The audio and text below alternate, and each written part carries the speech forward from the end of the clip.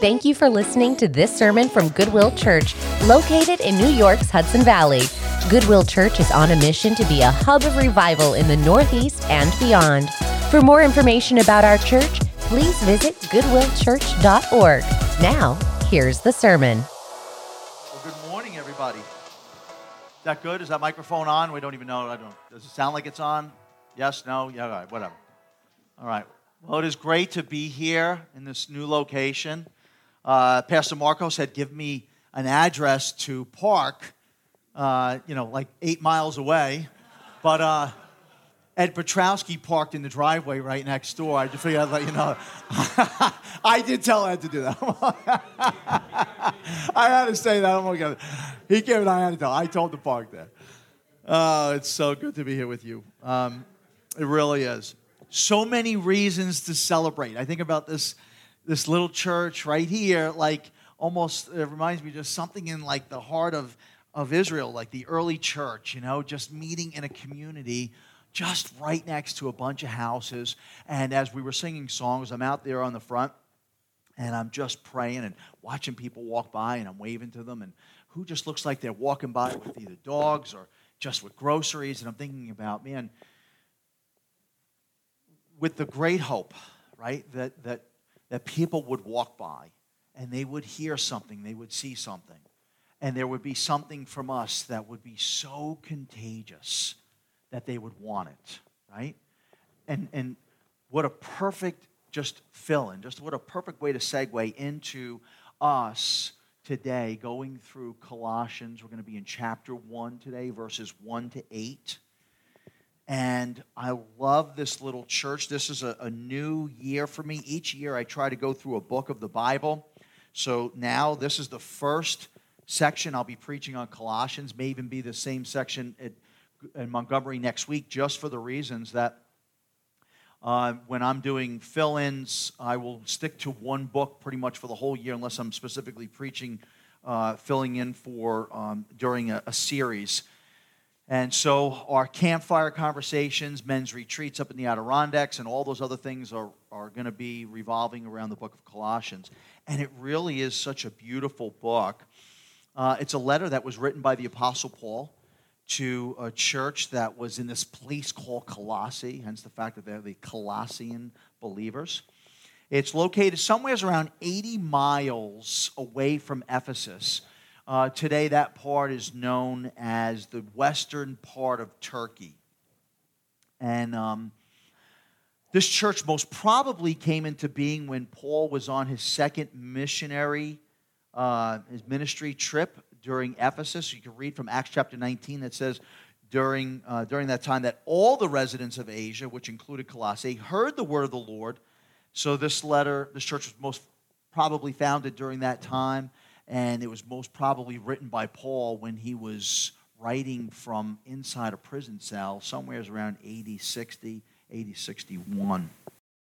And Colossians chapter 1, as well as 4, teaches us that Epaphroditus was a part of the church, and he is Paul's lieutenant. And as he's in the church at Colossae, we have a situation. We have a problem. And so what he does, he runs to Paul, okay, somewhere around 600 to 800 miles away, and informs Paul, listen, we have a problem in the church. Now, the church wasn't on the brink of extinction. It wasn't on the brink of ruins, but rather, Epaphras tells Paul, listen, there's a different message that's starting to come in. There's a different kind of philosophy. There's a new teaching. That something of it really doesn't sound right. And what it was like it was an Eastern philosophy mixed with Jewish legalism, and what bred from that is the recipe. What the outcome was Gnosticism. And Paul knew that this had to be dealt with immediately because the church could face some real harm. So this letter was really meant as a letter of encouragement, and Paul wanted to write this letter and express with the church of how much he loved them and to celebrate with them, right? So there was reasons to celebrate, and I think there's reasons for us to celebrate here in this location in Goodwill Church for numerous other reasons which we'll get to momentarily. So let's just look at the first 8 verses in chapter 1, and let's see what there really is to celebrate. I'm going to read and pray. Colossians chapter 1. Paul, an apostle of Christ Jesus, by the will of God, and Timothy our brother, to the saints and faithful brothers in Christ at Colossae, grace to you and peace from God our Father. We always thank God, the Father of our Lord Jesus Christ, when we pray for you, since we heard of your faith in Christ Jesus and of the love that you have for all the saints, because of the hope laid up for you in heaven. Of this you have heard before in the word of the truth, the gospel, which has come to you, as indeed in the whole world it is bearing fruit and increasing, as it also does among you since the day you heard it and understood the grace of God in truth, just as you learned it from Epaphras, our beloved fellow servant. He is a faithful minister of Christ on your behalf and has made known to us your love in the Spirit. Let's pray. Father in heaven, thank you so much for these words. Lord, what is there to celebrate? Help us to see that. Help us to experience. Help us to see that life's not supposed to be gloomy, but rather we're to celebrate as a body of believers who we are, who we're created to be, and where we're headed. Lord, if there's anyone in here this morning without Christ, please do not let them leave this church building without you opening up their heart, allowing them to receive, and in which they would be a changed person forever. We pray this in Jesus' name. All of God's people said, amen. Celebration. Author Leo Buscaglia tells this story about his mother and their misery dinner. It was the night after his father came home and said it looked as if he would have to go into bankruptcy because his partner had absconded with their firm's funds. His mother went out and sold some jewelry to buy for a sumptuous feast, enough food to just feed the neighborhood. Other members of the family scolded her for it, but she told them the time for joy is now when we need it most, not next week. We need it now. Her courageous act rallied the family. I think that's the Apostle Paul's mindset when he's writing this letter to the church at Colossae. He wants to tell them, listen, there's reasons that we need to celebrate. The mind of the church had begun to be taken over by this wrongful thinking, these new teachers that were coming in, and the hope of this church began to sway in a different direction. Paul's letter here it's of encouragement. He's saying, let's celebrate who we are as a people. Now, Paul never met these people at this church. And I think about how he is trying to help the church and helping them to rally in their encouragement. And I think if Paul was still alive here on this earth, I think that he would be writing a letter to us too as well, for us to be encouraged. We're in a new location. We have opportunities to share the gospel amongst the community. The question is, what will we do with what we've been given? Looking at verses 1 and 2. Again, Paul never met the people in this church. His encouragement to the church begins with the first few words of the letter. He addresses the believers at Colossae to be saints and brothers in Christ. Saints and brothers and sisters in Christ. So what they all had in common was what they were God's holy, chosen people. They were a people who were set apart by faith in Christ. And Paul had such a heart for these people. The miracle had taken place. These people were without hope. They were a pagan nation. They were a pagan people. They didn't have any hope until the gospel had come and changed their lives. And when the gospel came and changed their lives, they would never be the same people ever again. Right? Think about where you were before Christ had invaded your life, before the Holy Spirit caused you to open up, to regenerate the mind that we learned from Titus chapter 3. Right? Me too. I was living in a life of debauchery. God was really the last thing on my mind. Nevertheless, you people, I love you, but Christ was the last thing on my mind. And God knows that. And God loves us in such a way. And knowing the way that we were created, God doesn't wait for us to make the first move. Thank God for that.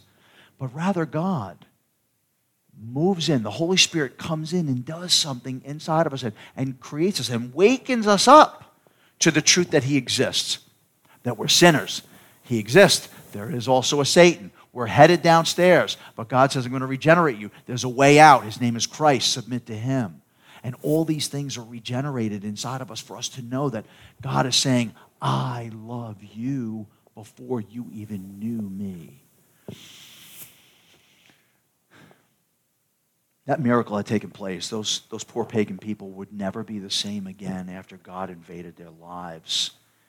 The church at Colossae, as well as us and Paul, we share the same paternity. We've been given the gift to call God Abba, Father.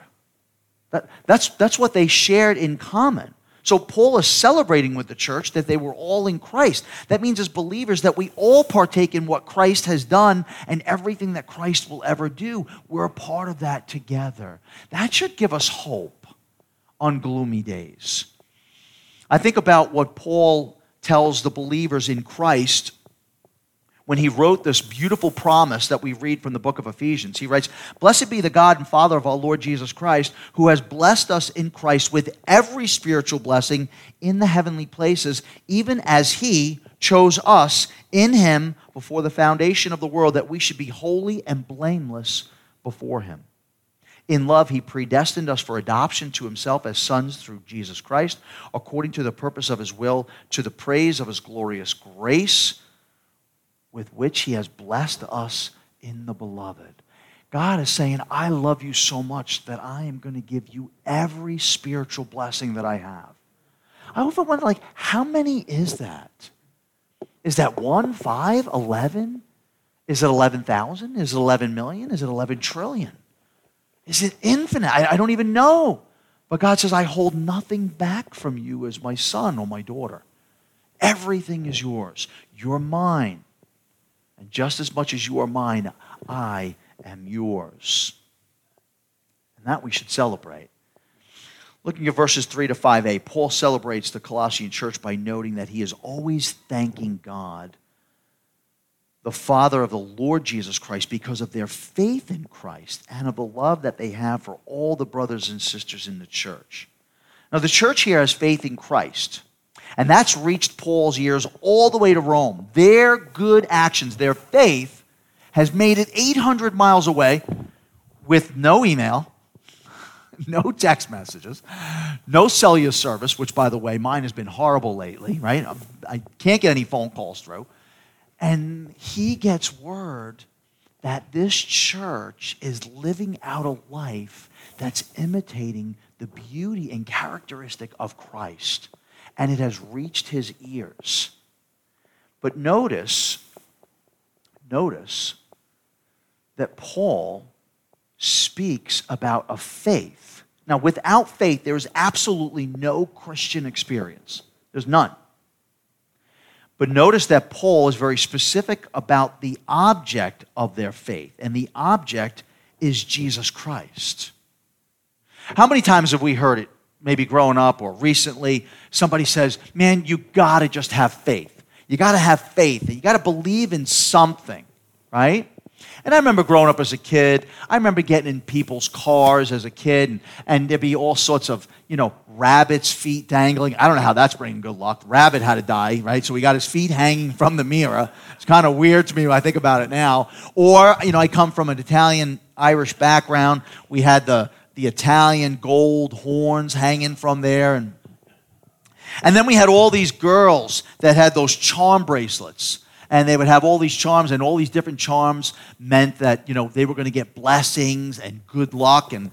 And I remember robbing factories as a kid. I was selling these girls these bracelets, right? So I got to talk it up. Of course, it's going to bring good tidings to you, right? But the truth is this.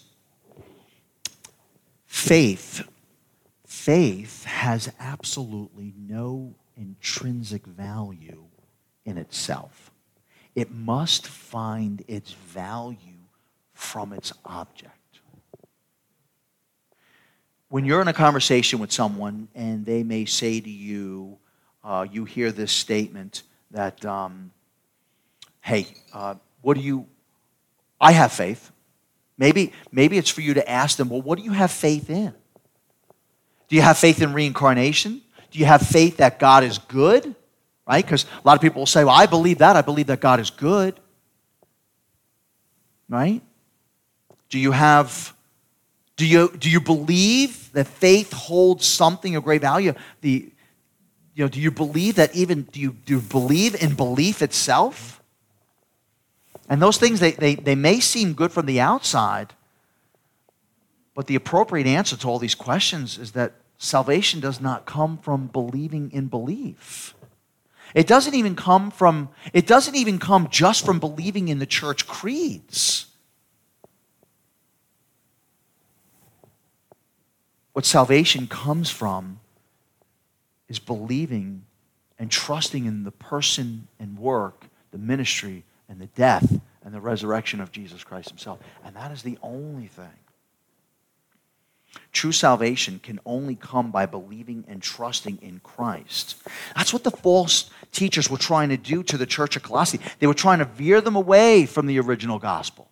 They were saying, they were coming in and they had all these different types of teachings. And one of them was like, hey, there's no way that Jesus Christ could be who you really think he is because he was born in the flesh, and flesh is matter, and matter is evil. And if you really believe that, no, that's wrong. That's wrong. Or the other teaching was, well, that wasn't Jesus on the cross. That was just his spirit. And as soon as he was getting ready to be nailed to the tree, the spirit left him. And so they had all these different types of manipulations, and they taught that don't believe in that, believe in spiritual perfection. If you can do things to help your spirit develop, that's what's going to give you true salvation. Your spirit must be full. So maybe you need to just do these certain things. Maybe like we've watched, there are certain parts of the world during Good Friday that people will take themselves and they'll keep whipping themselves, thinking that's going to bring them to a place of spiritualness, spiritual fullness, where now I can be closer to God. God's like, no, get rid of that. That's just horrible. You can't do anything to earn favor in my eyes, God says. It's trusting in my Son. If you can trust in him, if you love him, if you love him, then I promise I'll love you more than anything that you could have possibly imagined. And the spiritual blessings that are coming your way are going to rock your world when you come into heaven. As a matter of fact, I'm even going to let you experience some of them now. Right? What a spiritual blessing for us to be in the house here this morning, engaging in fellowship with one another, hearing testimonies, loving one another. Right? We want those in these houses to come and see this. Because little do we know how many broken relationships are on this road. How many people on this road are probably on the brink of divorce, depression, anxiety, suicide? Who knows? I'm not saying there is, but chances are there probably are. Because without Christ, there's just darkness. And God says, I know that, and I know that you could never even love me on your own. That's why I am going to remove your heart of stone, and I will put a heart of flesh in. I will cause you to love me, because I know you can't even do it on your own. That's how much I love you.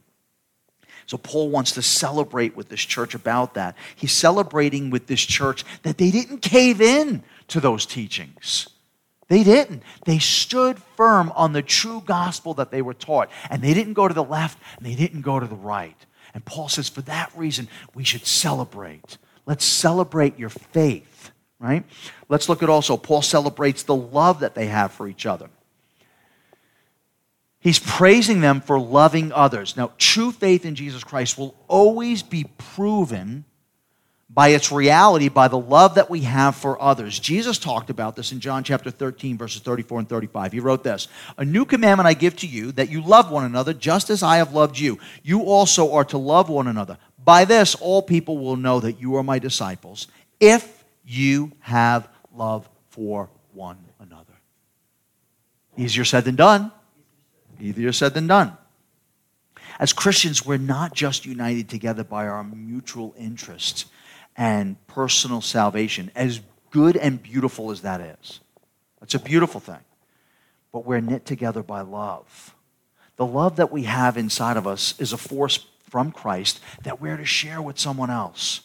God's saying, listen, I'm going to give you a love, but I don't want you to treat it like a vacuum where you're going to go out into the church or into the world and you're just going to suck up all those things that are good for you and keep it to yourself. That's not what God wants. God says, listen, the love I have for you, I've given in and through my Son. My Son loved you enough to die for you to bring me glory. And the salvation that was created by me, for me, God says, right? We must remember that. Salvation was created by God, for God. Because it's always important for us to remember that we were created by God the Father as a gift to God the Son. We think that sometimes, well, salvation was created for us. No, it was created for God. We just are the beauty that allows to be reciprocated. We're allowed to receive that. We're on the one hand receiving what God has made. Listen to this illustration on love. Tell me what you think. When Chuck Colson was serving his prison sentence after the Watergate scandal, I think we're all at that age, we remember that, something like that, his newfound faith was severely tested. His wife did not understand the born-again business. His son was picked up on drug charges, and Colson himself was despondent, but God met him in his misery. A group of Christians in Washington, including Senators Hatfield, Hughes, and Q, were praying for him. Senator Q discovered an old law that allowed an innocent man to serve a prison term for another, and Q volunteered to serve the remainder of Colson's term. Colson turned him down, but what Colson experienced was true love, and it revived him. And it revived his faith. I don't know if I would have done that. I got too many things to do. And I don't think, especially when I was out in the front of this church this morning when we first began, I was smelling cheeseburgers from someplace. I don't think there would be any of that in the prison. But man, you look at that. Man, this guy says, Chuck, I'll take your spot. I'll do that. Now, right, so here it is. Jesus says, if you love me, you'll obey me. Right?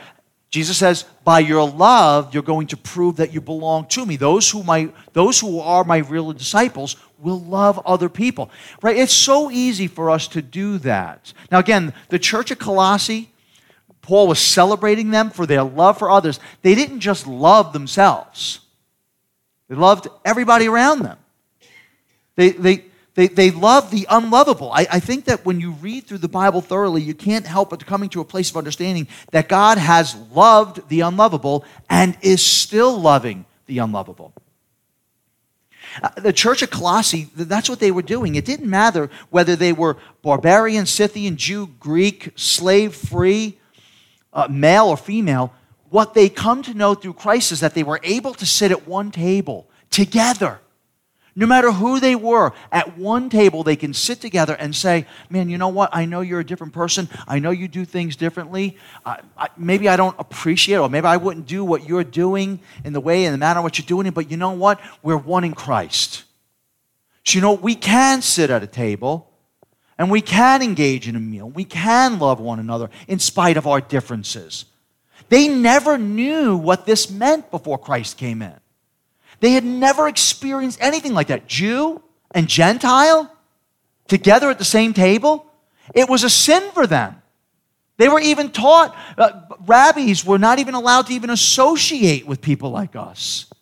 You couldn't talk to them. It was downgraded for a rabbi to even teach a Gentile about the Torah. He wasn't even allowed to do that. And they would sit down at the same table because everything was changed. Right? That's the way it has to be for us. So I think that one important thing is that here, us at Goodwill, we're not held together by a geographical location. We're not held together by a common language. We're held together by the love of Christ because God has created a people for himself. And we're it, whether you like it or not.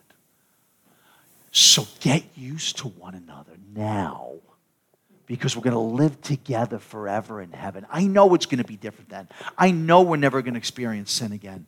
I know that. But if we're here together, we got to learn to embrace one another in our differences. I know everybody's not going to be as cool as me. I get that. I get that. I get that. My wife will tell you, I'm the best thing since sliced breads. I've broken one. What's that commandment? Thou shalt not lie, right? So, but I'm saying, this is what Paul was celebrating. I think if Paul knew what we were doing here too, I think he would be celebrating us. I think he would. We're here and we're going to love the community. We're going to love one another. We're going to do things. We're going to have some men's breakfasts, women's breakfasts. We're going to have gatherings. We're going to keep the doors open. We're going to shout at our lungs, hey man, we're here. We're here. And figure out a way to let these homes know we're here. And there's light at the end of your tunnel. There really is, and his name is Jesus. And we want to show you who he is if you're willing. If you're willing to give us a chance just to show you and tell you our testimony, if you're willing to listen for 5 minutes, just for 5 minutes, if you can listen, we'll tell it to you. I think one of the biggest roadblocks for many people in the world today, where they have this struggle to receive Christ, is that there's a lack of hope. I think this is one of the biggest problems. And that's what those false teachers were trying to do. They were trying to unsettle the Colossian church by trying to move them away from the hope of the true gospel. For the most part, we're not going to trust a casual acquaintance in the same way that we're going to trust a good friend. As we come to know God more and more, we begin to trust him more and more. When we trust him more and more, we begin to love him more and more. I think the other roadblock for us is sometimes that we become so short-tempered with one another. For an unbelieving generation, right? For an unbelieving generation to experience what we have and to see what true love is, we have to be able to live with one another and show that. We have to be able to have love and patience with one another. Because if these people on the block can't see that we can't have it with one another, why would they trust us? And I'm not saying that's not it. I really think that this is a beautiful thing. We're celebrating today. We are celebrating that we are here. We've made evident, I watched the video of the first service and then to hear about a successful breakfast and many more to come. I was telling Glenn, what an idea. We could walk down here and we could cut a hole in that fence and we can use the pool. We can incorporate that with the church. Right? Wouldn't that be a good idea? I said, that's me. Right? Cut a hole in the fence. We'll tie it back up. They won't even know. When they're gone, we'll just use it on the weekends, right? We'll use zip ties, right, Ed? All right. Listen to, we just have to love one another. Look at verse 7. We're getting ready to land this plane here. Look what verse 7 says. Paul says, just as you learned it from Epaphras, our beloved faithful servant, he is a faithful minister of Christ on your behalf. The gospel was not even brought to the church at Colossae by Paul himself. It wasn't. It was brought by a man by the name of Epaphras, whose name I think is mentioned 3 times in the Bible. His life was changed by Paul's ministry, by what Paul was preaching, by the life of Christ. Epaphras' life was changed, and because of that, he brought the gospel, one of the people that brought the gospel to this town, and everybody's life began to change. It's amazing what one life can do. That's why we're taught by Peter, 1 Peter chapter 3. Peter says, listen, church, Goodwill, always be ready and willing to share the testimony that's inside of you with someone else. It's really not rocket scientist. It's not rocket science. It's really not. It's just being able to share with someone else what God has done in your life. And I know that he's moved you. You believe in Christ. You're here. But sometimes, this is, and I'm not saying it's us, but sometimes I wonder, we have to think, like, if we believe, right? I look at Epaphras, his life was changed. He came and brought the gospel, and the people of Colossae were changed. If we're people who say, if I asked you the question, is knowing Jesus Christ the best thing on the planet? We would all say yes. Do we think the people in the neighborhood need to hear it? Absolutely. Are we going to bring it to them? Yes, we are. And that's why we're celebrating, because we're going to do it. Now, some of us may inside go, oh, gosh, what am I going to do? Is he going to make me knock on the door? No. Let God create. God will always create the opportunities. I'm not saying there's anything wrong with knocking on doors. I think you need to have a weapon of some type nowadays to go knocking door to door. I think it can be a very dangerous thing, okay? I'm not saying to do that. However, look for the opportunities that God does create. As I'm standing outside, I just seen a couple people wave by, and I was waving to them. I was like, you can do it. Glenn, you're going to do that, right? You're going to look at people and you go, come on, man, come on. Come on. Would you just be willing to come in for 5 minutes? Would you just be willing to do that?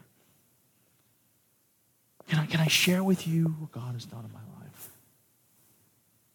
I'm just asking for 5 minutes. Real quick, the other day, I had to, Renee and I are in the process of getting a new car for her because we're giving Brianna, who's going into 3rd year at Liberty University, and give her a vehicle to take to school. So we're in the process of trying to find some, whatever, new, used, don't know. I think a bicycle, if it has any kind of motor on it now, is $100,000. So I call up the dealership, and I'm not going to give any names or anything. I know I'm not even supposed to say the dealership, but whenever there's like 11 or 12 girls that answer the phones, and they'll always say, hey, it's a great day at Healy today, right? So in the past, I've always said to them, I said, hey, is it really a good day? And they joke around and this and that, you know. And some of the things they say, I'm like, I could be a boss, and you're telling me this. So the other day, a girl answers the phone. She says, hey, it's a great day at Healy. How can I help you? And I said, can I ask you an honest question? Is it really a great day at Healy today? Or are you just saying that? I'm figuring she would have said something funny. I'm moving on. There's a pause. Are you there? She starts crying. She's like, no, it's not a good day here. As a matter of fact, it's not a good day in my life right now. As a matter of fact, my whole life is falling apart. She's crying on the phone. Right? Sometimes I think that I'm not saying for sure, but I think we take evangelism and we complicate it. Right? And it's just trusting in God to put the people in your path that belong to Him. They don't even belong to you and me. Jesus said it in John chapter 10. There are other people in the fold that have not come in yet. That's why I give you the commission from Matthew 28. Go out and find them. And matter of fact, I'm going to put them in your place because they belong to me. I'm just going to use you as the method of the feet that bring good news to my people. So I got to talk to her after. Talked to her for just a minute or two, this and that, blah, blah. I said, all right. So I said a couple things. I told her I'm a pastor at church. I gave her the church service times, blah, blah. She's still crying a little bit. All right. She connects me over to the salesperson. I think there's a few other things I could have said to her, right? But all right. So I tried calling back. I'm not going through the whole list. I'm not telling the other girls, do you have a girl crying over there? I'm not doing that. So I forgot it. She texts me like a half hour later, and she just says, you'll never know what you did to me and what you saved me from with the words that you gave me today. It's not me. This is no chip on Ken Fanning's shoulder. You know that. What I'm saying is that God is going to put He's going to put those things, those ways, those methods. He's going to put them right in front of you, right? He's going to put those opportunities right in front of your feet. And God is saying, I just want you to be faithful. Just share with someone else. People, would you be willing to just listen for 5 minutes? 5? And if you don't like what I have to say, you can walk away. I just want to share with you for 5 minutes what God has done. Would you be willing? In closing, I think that there are so many reasons for us to celebrate. The beautiful hope that we have in seeing Jesus and going to heaven and be with him forever is truly a powerful force in the Christian's life. When we begin to think and realize the joy that we're going to have with him in heaven, it should only cause us to love him more and more. It should excite us more and more. I remember watching, me and Renee watching our children, even family members. It's not just children, it's family members. When we're getting ready, a couple of days that lead up to Christmas Day, watching my children. And my children, when they were real young, doing practice runs, waking us up at 3 o'clock in the morning, saying, hey, it's not the 25th yet. And they said, yeah, but it's getting close. All right. Or the excitement that you have when you know that you're going to go on a vacation. And you're like, you know what? We're getting out of Dodge for 7 days. We're going to have some fun. We're going to be eating food, and we're going to be eating all sorts of ice cream and everything. And there's this joy, and God is saying that's what the Colossian church was going through, and that's what we're going through too. There's an excitement that breathes inside of us because we know what's waiting for us. And for those reasons, we celebrate. So let's celebrate together that we're God's holy and faithful ones. I want to read this last paragraph just the way I wrote it. Let's celebrate together that we are God's holy and faithful ones, that we are brothers and sisters with a common Father. Let's celebrate that God's grace has been freely poured out on us. And let us celebrate that God has given us faith in Christ, love for all the brothers and sisters in the church, and a hope that's laid up for us in heaven. And finally, before we take us into communion, let us celebrate that God is always celebrating us. Amen? And for that takes us to the table. Gentlemen. This table that God has given to us has been instituted by him. It's a gift for us. It's a time where we come and we are to remember what Christ has done, and we are to celebrate that the work has been done and paid for. However, 1 Corinthians chapter 11, the Apostle Paul tells the church that before you do eat and partake of the Lord's Supper, that we should examine ourselves, me included. That we should look at our lives and see if there is anything that needs to be brought before God. If we are to eat and drink of the table in an unworthy manner, the Apostle Paul was telling the church at Corinth that some of you are getting sick, and even some of you are falling asleep, which really meant that people were dying. I love the instruction that Paul gives, because what Paul is saying is that if there's something that you need to do to get right before God, do it now. I'm going to lead us through prayer. If there is something that you need to bring before God, then bring it to him now. God doesn't want to keep you away from the table. He's celebrating life. He wants to bring you to the table. But he also wants you to say, if there's something that you need to bring, if there's something that you need to apologize, do it before this. Because in and through that, you're acknowledging my power, my sovereignty, my hatred towards sin, and my love, my unconditional love and forgiveness, that I crucified my own son so that you can have eternal life. Pray with me if you would. Father in heaven, thank you so much for this moment. Thank you for the cup and the bread. And Lord, as we know that there's nothing magical here in these elements, we do ask that you set them aside for holy purpose, that our eyes would look upon this matzah with the holes and stripes, that we would be reminded of what Jesus has done to bring you glory and to seal us for eternal life. We're reminded by the cup, this juice in place of wine, it's red crimson color, that the blood that was spilled out in the body of Jesus for the forgiveness of sins. And that the Holy Spirit would seal that in our hearts as we wait for the day that you come back to take us to be where you are. Father, if there's anything now, me included, may we just take a short moment and bring our hearts to you. If there's something that we need to say, Father, Abba, we're sorry, so that we would be right in taking. Let us do that now.